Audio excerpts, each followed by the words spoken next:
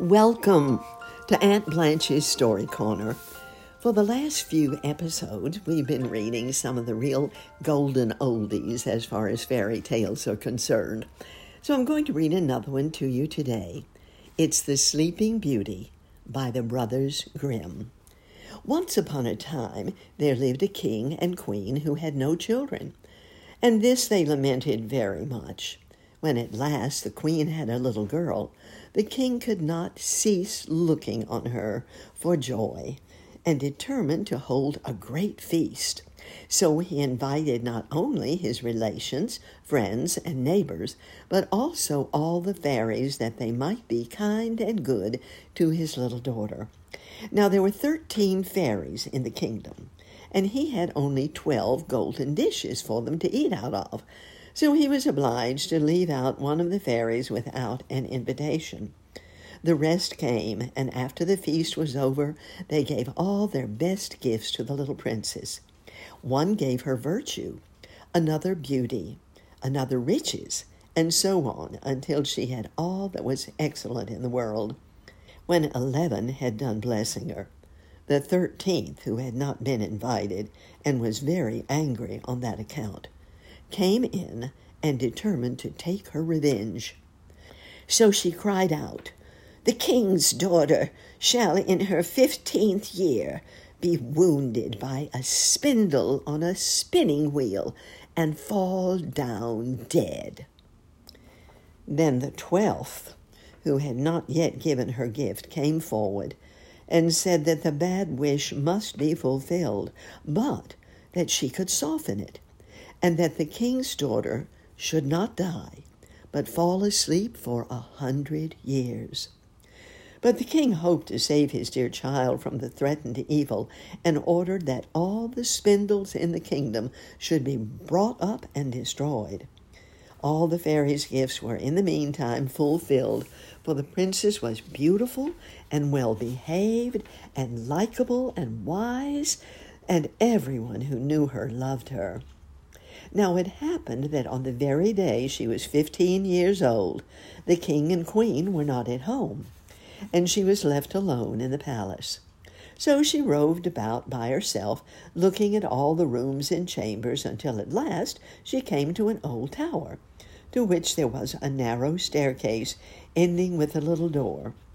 In the door there was a golden key, and when she turned it, the door sprang open, and there sat an old lady spinning away very busily.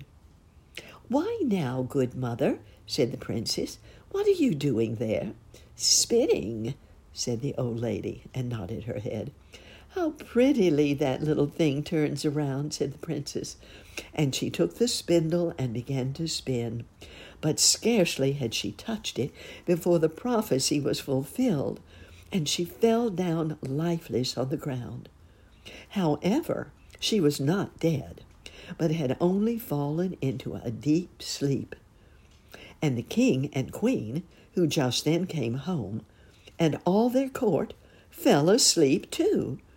And the horses slept in the stables, and the dogs in the court, the pigeons on the housetop, and the flies on the walls.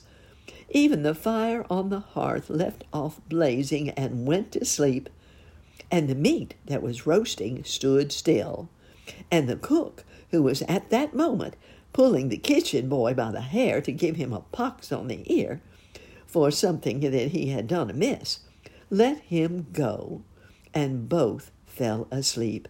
And so everything stood still and slept soundly.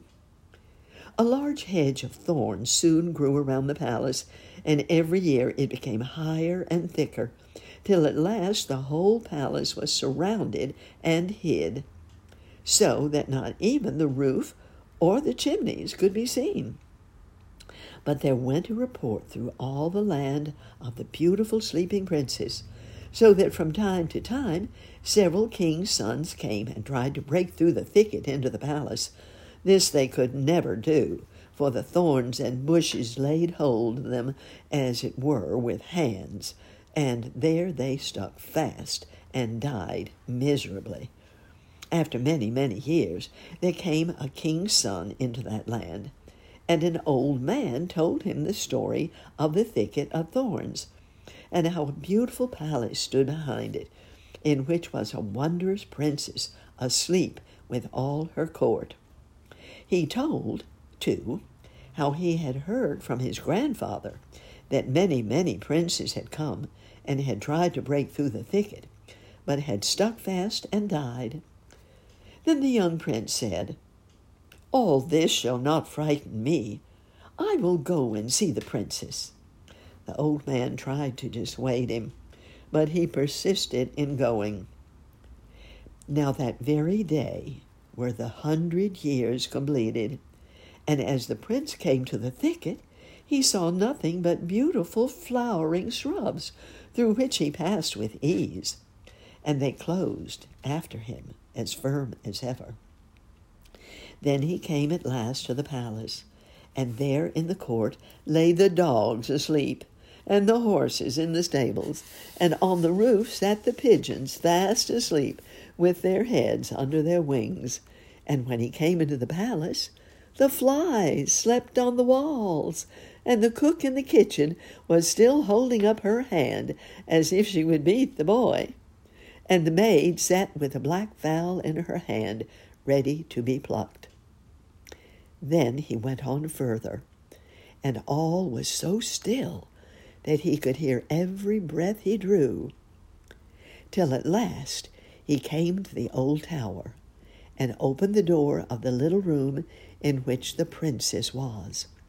And there she lay, fast asleep, and looked so beautiful that he could not take his eyes off her, and he swooped down and gave her a kiss. But the moment he kissed her, she opened her eyes and awoke and smiled upon him. Then they went out together, and presently the king and queen awoke also, and all the court, and they gazed on one another with great wonder. And the horses got up and shook themselves, and the dogs jumped about and barked. The pigeons took their heads from under their wings and looked about and flew into the fields. The flies on the walls buzzed away. The fire in the kitchen blazed up and cooked the dinner, and the roast meat turned round again. The cook gave the boy the pox on his ear, so that he cried out, and the maid went on plucking the fowl. And then was the wedding of the prince and princess celebrated, and they lived happily together all their lives long. Oh, it's such fun to have a story with a totally happy ending once in a while, isn't it? I hope you've enjoyed it, and I hope you'll join me again in Aunt Blanche's Story Corner.